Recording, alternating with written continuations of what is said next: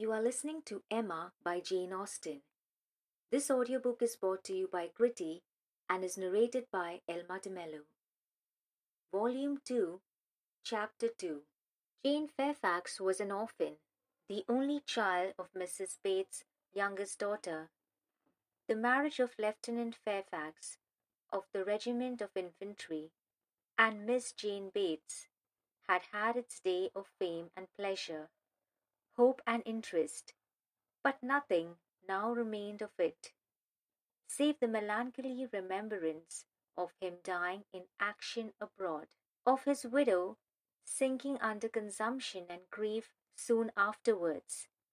And this girl, by birth she belonged to Highbury, and when at 3 years old, on losing her mother, she became the property, the charge, the consolation, the foundling of her grandmother and aunt.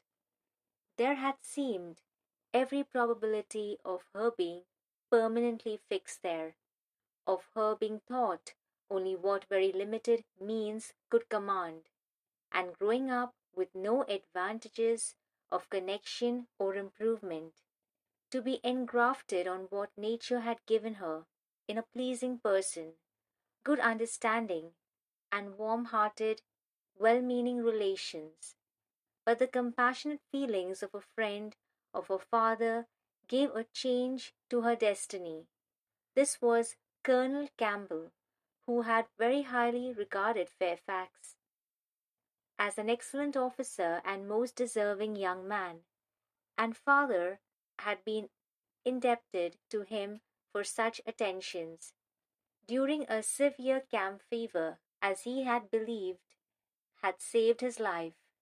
These were claims which he did not learn to overlook, though some years passed away from the death of poor Fairfax before his own return to England put anything in his power.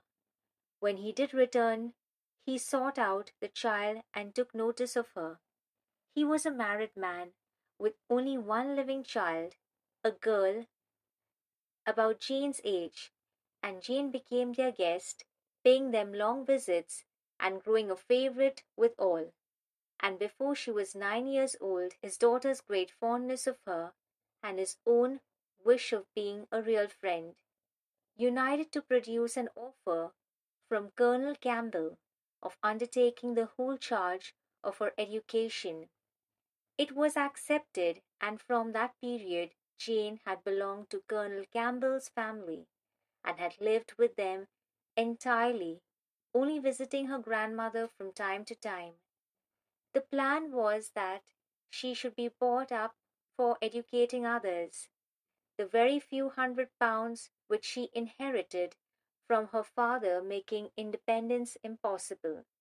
To provide for her otherwise was out of Colonel Campbell's power, for though his income by pay and appointments was handsome, his fortune was moderate and must be all his daughter's.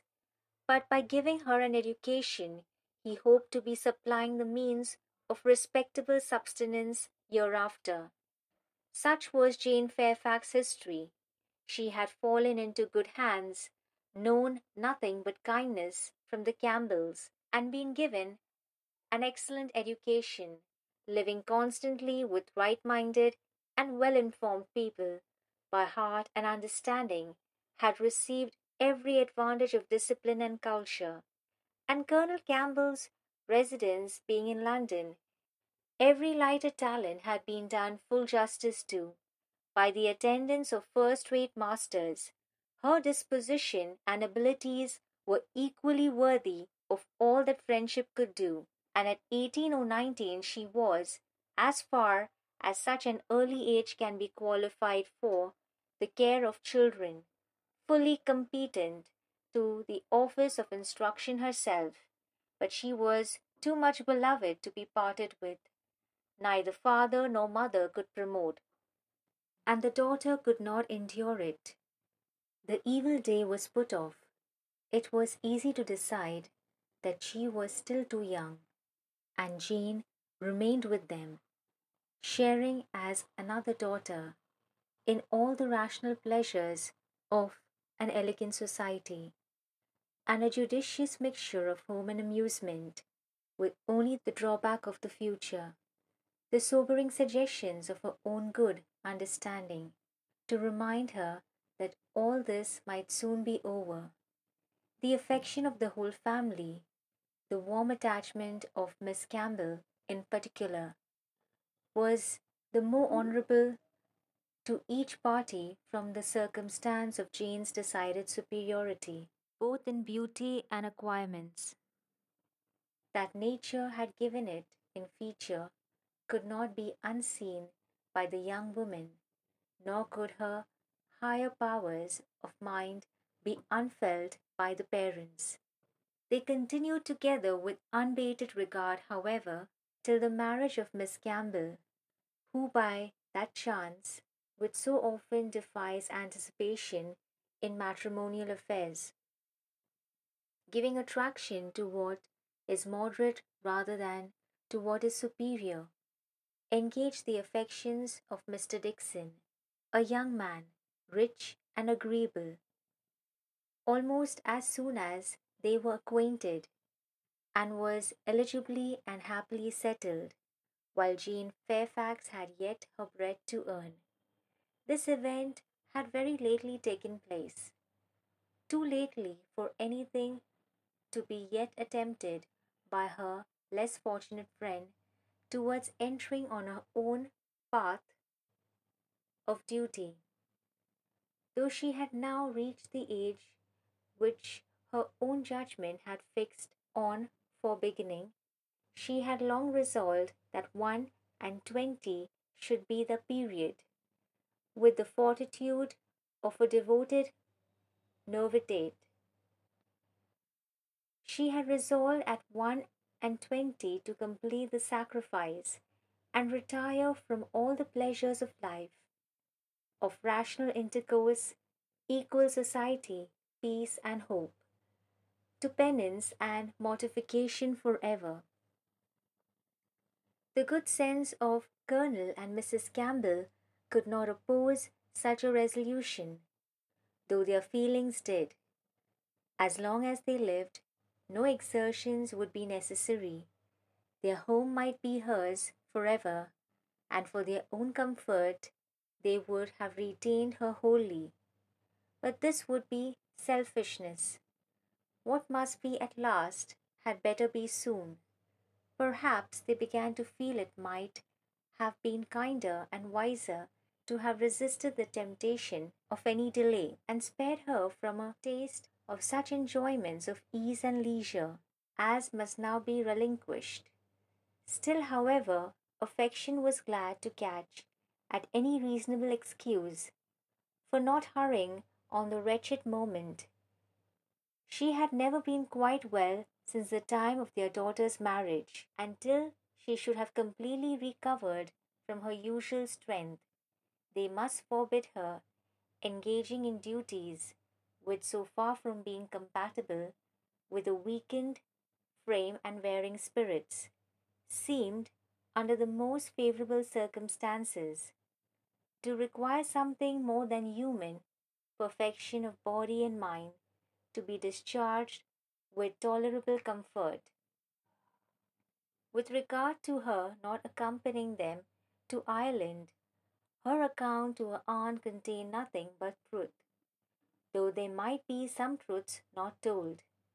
It was her own choice to give the time of their absence to Highbury, to spend perhaps her last months of perfect liberty with those kind relations to whom she was so very dear. And the Campbells, whatever might be their motive or motives, whether single or double or treble, gave the arrangement their ready sanction, and said that they depended more on a few months spent in her native air for the recovery of her health than on anything else. Certain it was that she was to come, and that Highbury, instead of welcoming the perfect novelty which had been so long promised it, Mr. Frank Churchill must put up for the present with Jane Fairfax, who could bring only the freshness of a 2 years' absence. Emma was sorry to have to pay civilities to a person she did not like through 3 long months, to be always doing more than she wished and less than she thought. Why she did not like Jane Fairfax might be a difficult question to answer. Mr. Knightley had once told her it was because she saw in her the really accomplished young woman which she wanted to be thought herself. And though the accusation had been eagerly refuted at the time, there were moments of self examination in which her conscience would not quite acquit her, but she could never get acquainted with her. She did not know how it was, but there was such coldness and reserve, such apparent indifference whether she pleased or not. And then her aunt was such an eternal talker, and she was made such a fuss with by everybody. And it had been always imagined that they were to be so intimate because their ages were the same. Everybody had supposed they must be so fond of each other. These were her reasons. She had no better. It was a dislike so little just. Every imputed fault was so magnified by fancy that she never saw Jane Fairfax the first time after any considerable absence without feeling that she had injured her. And now, when the due visit was paid on her arrival, after a 2 years' interval, she was particularly struck with the very appearance and manners, which for those 2 whole years had been depreciating. Jane Fairfax was very elegant, remarkably elegant. She had herself the highest value for elegance. Her height was pretty, just such as almost everybody would think tall, and nobody could think very tall. Her figure particularly graceful, her size a most becoming medium between fat and thin, though a slight appearance of ill health seemed to point out the likeliest evil of the two. Emma could not but feel all this. And then her face, her features, there was more beauty in them altogether than she had remembered. It was not regular, but it was very pleasing beauty. Her eyes, a deep grey with dark eyelashes and eyebrows, had never been denied their praise, but the skin, which she had been used to cavil at as wanting colour, had a clearness and delicacy which really needed no fuller bloom. It was a style of beauty of which elegance was the reigning character, and as such she must, in honour, by all her principles, admire it. Elegance, which whether of person or of mind, she saw so little in Highbury, there, not to be vulgar, was distinction and merit. In short, she sat during the first visit, looking at Jane Fairfax, twofold complacency, the sense of pleasure and the sense of rendering justice, and was determining that she would dislike her no longer. When she took in her history, indeed, her situation, as well as her beauty, when she considered what all this elegance was destined to, what she was going to sink from, how she was going to live, it seemed impossible to feel anything but compassion and respect, especially if to every well known particular entitling her to interest were added to highly probable circumstance of an attachment to Mr. Dixon, which she had so naturally started to herself. In that case, nothing could be more pitiable or more honourable than the sacrifices she had resolved on. Emma was very willing now to acquit her of having seduced Mr. Dixon's affections from his wife, or of anything mischievous which her imagination had suggested at first. If it were love, it might be simple, single, successless love on her side alone. She might have been unconsciously sucking in the sad poison, while a sharer of his conversation with her friend, and from the best, the purest of motives, might now be denying herself this visit to Ireland, and resolving to divide herself effectually from him and his connections by soon beginning her career of laborious duty.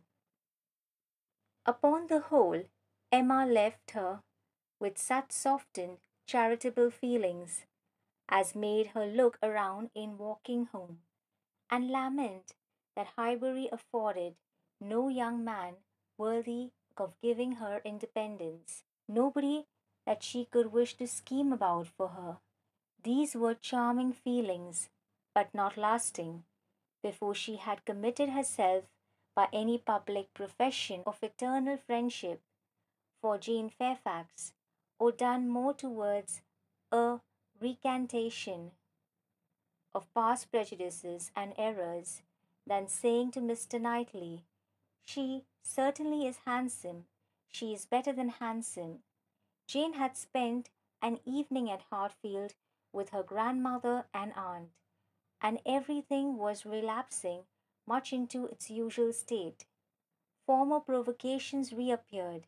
The aunt was as tiresome as ever, more tiresome because anxiety for her health was now added to admiration of her powers, and they had to listen to the description of exactly how little bread and butter she ate for breakfast and how small a slice of mutton for dinner, as well as to see exhibitions of new caps and new work bags for her mother and herself.